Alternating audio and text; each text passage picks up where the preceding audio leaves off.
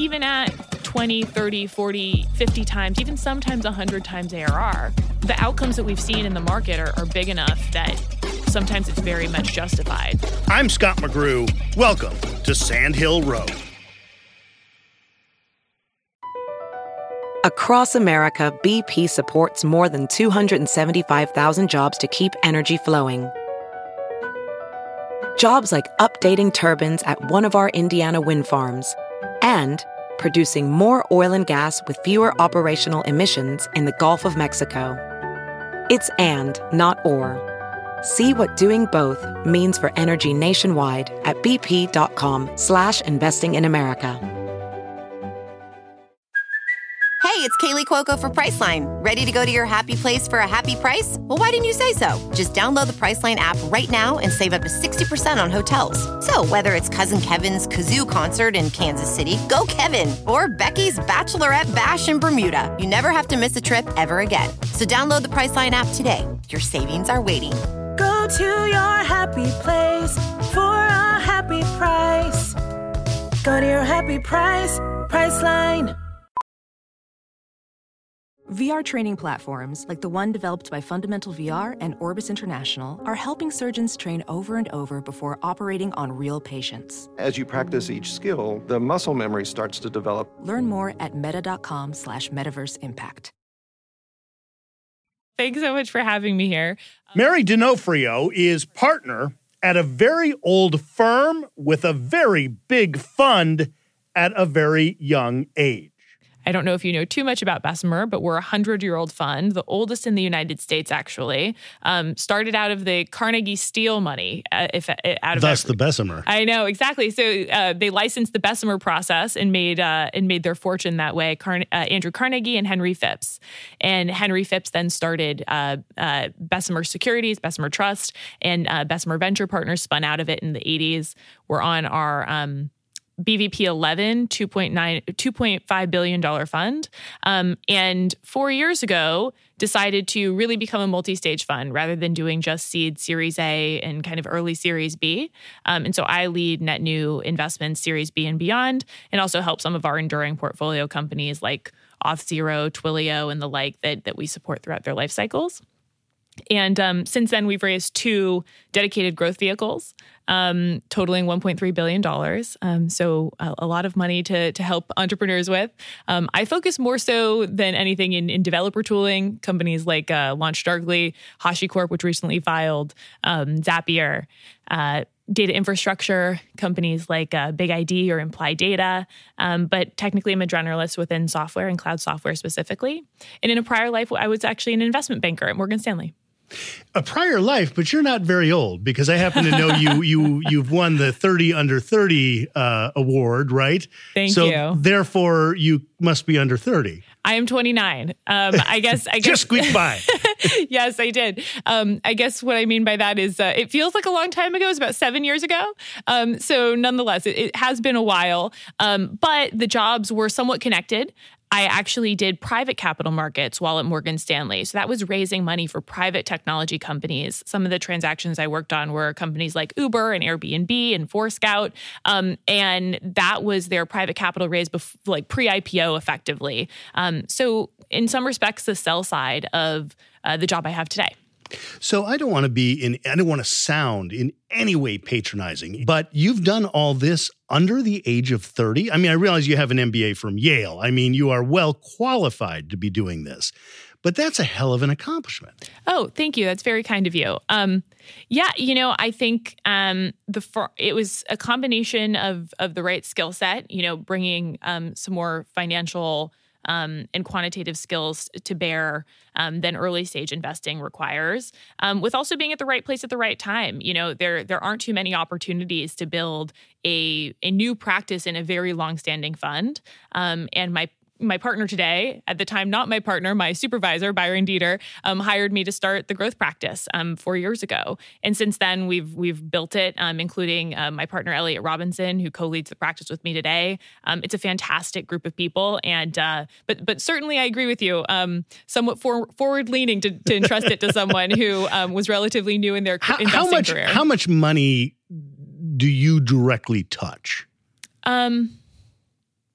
That you have yeah. A lot. Well, total Bessemer in the current set of funds probably has a total, I think, of $3.5 billion. Okay. And the growth funds themselves are $1.3 billion, but then we still do invest some out of the main funds. So it's a good amount. The great thing is we have something called the Century Committee and the Century Fund, where we evaluate a lot of the growth stage opportunities as a collective. And so I'm part of that group. But almost any growth stage opportunity, especially into our existing portfolio, I will touch in some way. One of your first professional jobs was at the U.S. Treasury. So in some ways, you're dealing with less money. Actually, ironically, I worked for the Treasurer of the United States, Rosie Rios, who is now a board member in one of my portfolio companies, Get Insured, which is very cool. But she actually ran the Bureau of Engraving and Printing in United States Mint. So she literally minted money.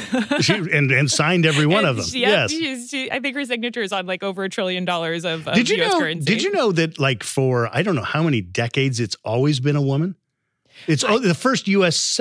Treasury Secretary is Janet Yellen. But it's always been a woman who's been in charge, and it's the second signature on the dollar.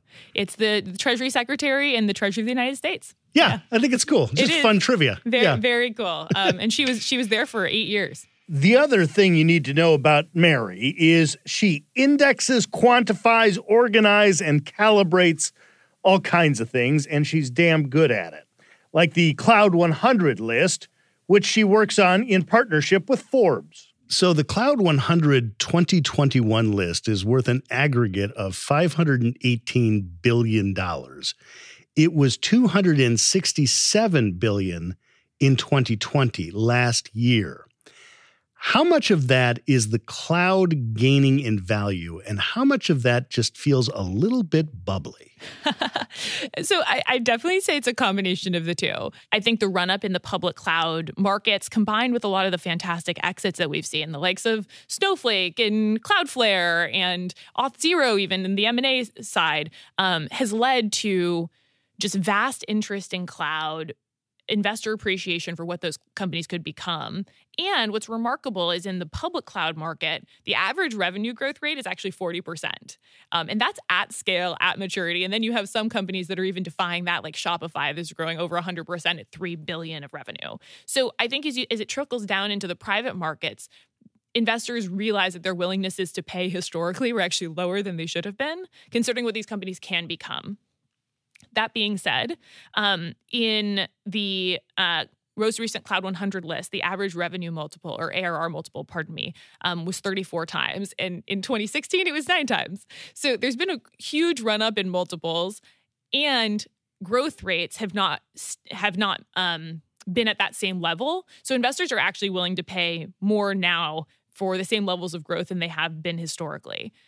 I think that for some companies, it's going to be totally justified.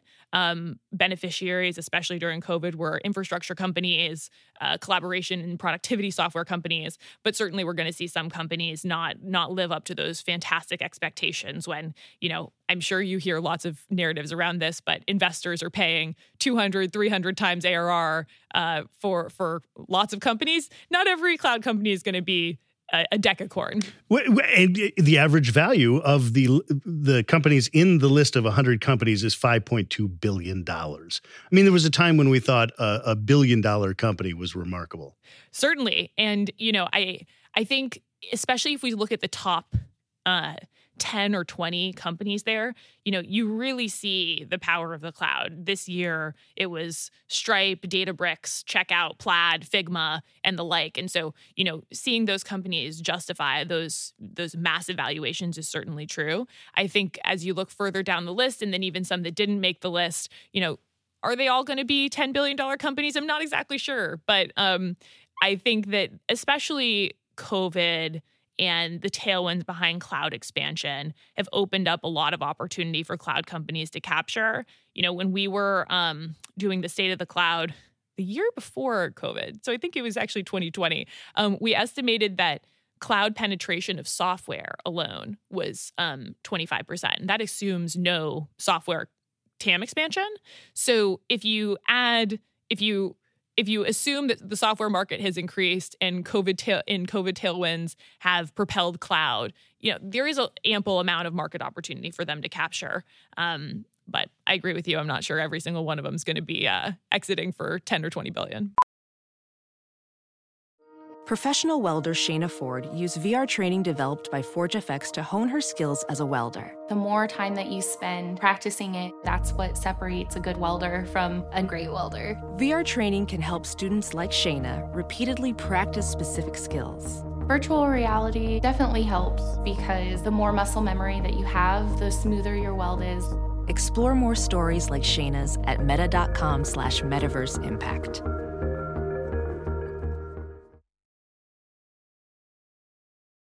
As you write your life story, you're far from finished. Are you looking to close the book on your job? Maybe turn a page in your career? Be continued at the Georgetown University School of Continuing Studies. Our professional master's degrees and certificates are designed to meet you where you are and take you where you want to go.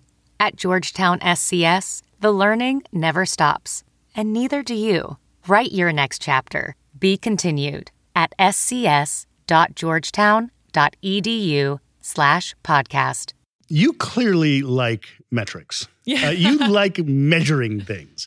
You've got the Cloud 100, the Bessemer cash conversion score, that's you. The Scaling to 100 report, that's you. You helped create a NASDAQ index and an ETF, right? Do you just measure things all the time? I mean, I'm talking about like your personal life. Have you got indexes and whiteboards and? I think I probably over rotate on metrics and measurement in my professional life, which leads my personal life to be unmeasured. Leave that to my husband. Fair enough. If we set COVID aside, your experience in banking and venture capital has been entirely during boom times. Does that worry you at all? I mean, you are, like I said, incredibly intelligent, incredibly well-educated, incredibly well-respected in the industry.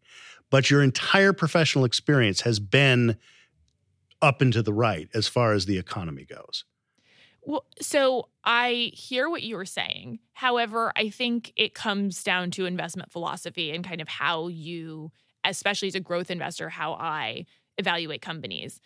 I think in the current environment of high prices and momentum investing, people will discount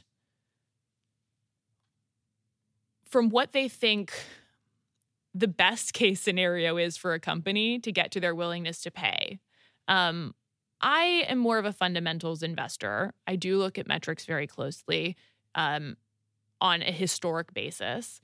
And I'll also model companies into what I think fundamentals should look like in the future and use historical multiples, historic outcomes in order to base those decisions, which, applies a lot of discipline to my investing philosophy and my willingness to pay that to some extent, and I will acknowledge this, to some extent makes it difficult to play in the current environment.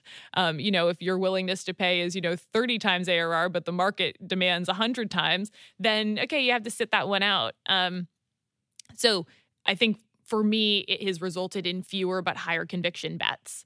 But I certainly agree with you that I have not seen a downturn like the early 2000s that others have that give them potentially even more pause. But I think that so long as I stay true to that investing framework, I feel good about the bets I've made. But you're right, timing the market is part of that calculus. I don't think we're going to see software investments that are, high-flying 100% growers that are offered at 10 times anymore. Bessemer Bessemer published some of its memos, and I think we led the Shopify's earliest round at like 5 times ARR. You're not going to get those deals anymore. They just don't exist. But even at 20, 30, 40, 50 times, even sometimes 100 times ARR, if markets are big enough, you have the execution chops and you have some competitive advantage, whether it's on distribution, product, team, execution. The outcomes that we've seen in the market are big enough that sometimes it's very much justified. So I wouldn't say we're sitting it out entirely. It's fewer higher conviction bets. Speaking of timing, you've got this situation with a lot of money going into infrastructure soon. There are a lot of opportunities for companies in your portfolio. Certainly. And I think that they're capitalizing on that, seeing the investment there and wanting to certainly capitalize on it. Looking back at your time over both banking and venture capital, what's the mistake you wish you could take back? This is not really a mistake, but maybe I'll answer it a different way of like an assumption I made that was wrong is I made the assumption, especially when I was thinking about doing venture, that everyone would want my money. That like as an investor, you know, companies are coming down Sand Hill Road and knocking on your door and just, you know, saying, oh, please pick me, please pick me. And, you know, you have the power of choice.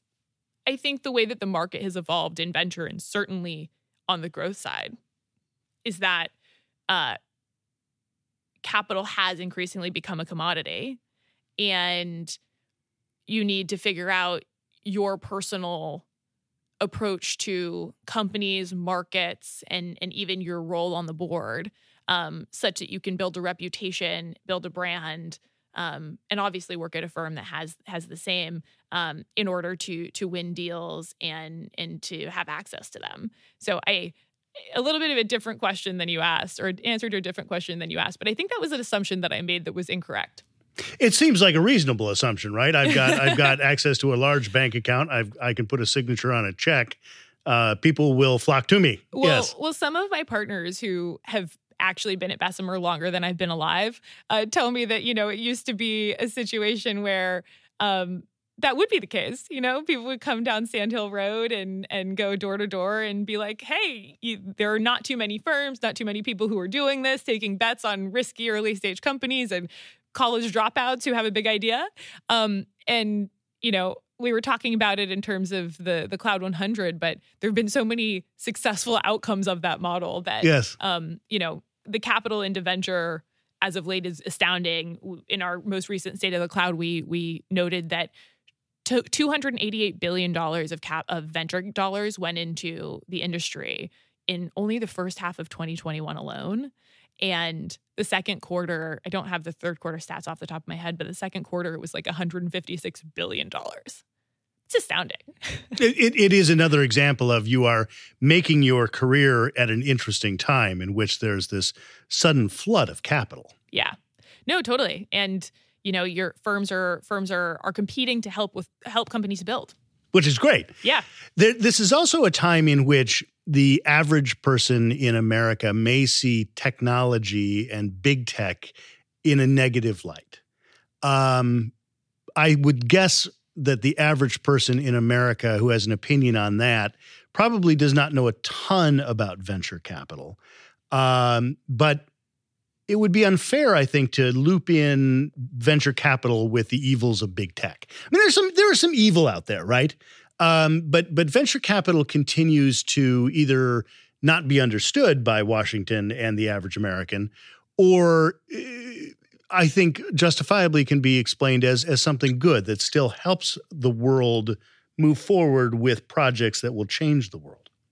I think you're right. And, you know, even as I think of my own personal portfolio, you know, I think these companies are helping to make the world a better place in their ways. You know, I'm invested in a company called Forter. It's fraud prevention software companies. They have customers like Nordstrom. Like, let's help Nordstrom not be overcome by fraudsters.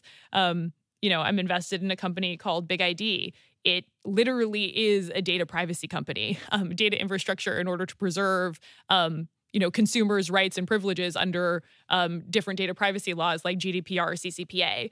And venture dollars are the ones that fund those companies, fund those new ideas. I certainly think there's more goodness than anything there. You are a young woman who is in charge at a very important Silicon Valley venture firm. Are you a sign that we have solved that problem in venture, or are you an outlier? I think that I'm a sign that there is a lot of progress. I don't think that it has been solved. I think that, there are many, many boards, many venture firms that still do not have as much female representation as they should. Theoretically, female representation in venture firms and boards should rival population statistics, right? It should be about 50-50. It's not quite there. That being said, there are more and more of us. And on the portfolio side, I certainly do advocate for my portfolio companies to start hiring chief people officers, chief human resource officers, such that diversity and inclusion at the portfolio company level, at the board level, will improve over time. And obviously there aren't just moral imperatives for D&I, but they produce better business outcomes, having more perspectives and more people with different perspectives attacking the same problem. So I think I'm certainly a sign that there's progress, more to be made, but I'm very proud that the Bessemer growth team is exceptionally diverse. And I am very actively involved in communities like All Raise and even kind of women's mentorship initiatives at Bessemer, because I'm hoping to help the next generation of female investing partners to rise to that level as well. We were talking earlier about how you have all of these different measurements that you've invented and numbering systems and ranking systems. What appeals to you with that? What, on a visceral level, what is the thing that fires neurons in your brain that light up happy spots in your head? Well, I think the entire discipline of venture is trying to identify what those foundational and transformational companies could be that will change the next generation of the way that we think and live and work. And while not all of that can be boiled down to numbers, especially at the growth stage, those are really good signals. And I like to use metrics and numbers more as guides for places to look. So for example, with CAC payback, customer acquisition cost payback, the rate at which your sales and marketing expense is repaid by an individual customer, if it's really high, that can tell me that, it's not important just, hey, CAC payback's high. It's, hey, CAC payback's high. Does that mean that this is a really tough market? Like that customers don't actually really want your product, or competition is really fierce? Is that it? Or is CAC payback totally justified because your customer lifetime values, the kind of total amount of money that your individual customer will give you over time, are those just so high that it justifies that? It more points me in the places to look for the next level of diligence. I'm never going to invest in a company simply because they have good or bad, or not invest in a company because they have bad metrics. But I love to use the numbers as signals for where to pry. Mary D'Onofrio, partner at Bessemer Venture Partners, where she created the firm's growth investment practice. This is the second time we visited Bessemer. The first was back in 2019, talking with Tess Hatch, an aerospace engineer who focuses her investments on space and aeronautics. There's this famous quote: an astronaut said that the first day we were all pointing to our countries, the second or third we were pointing to our continents, and by the fourth it was just one world. And I think that's important, just not for me, but for everyone to experience. Look for that interview in our library of interviews with venture capitalists wherever you find your podcasts. Sand Hill Road is produced by Sean Myers under the leadership of Sarah Bueno and Stephanie Adruni. For more interviews with Silicon Valley's most influential entrepreneurs, check me out on TV at Press Here. That's Sunday mornings on NBC Bay Area and everywhere in the world on iTunes and at PressHereTV.com.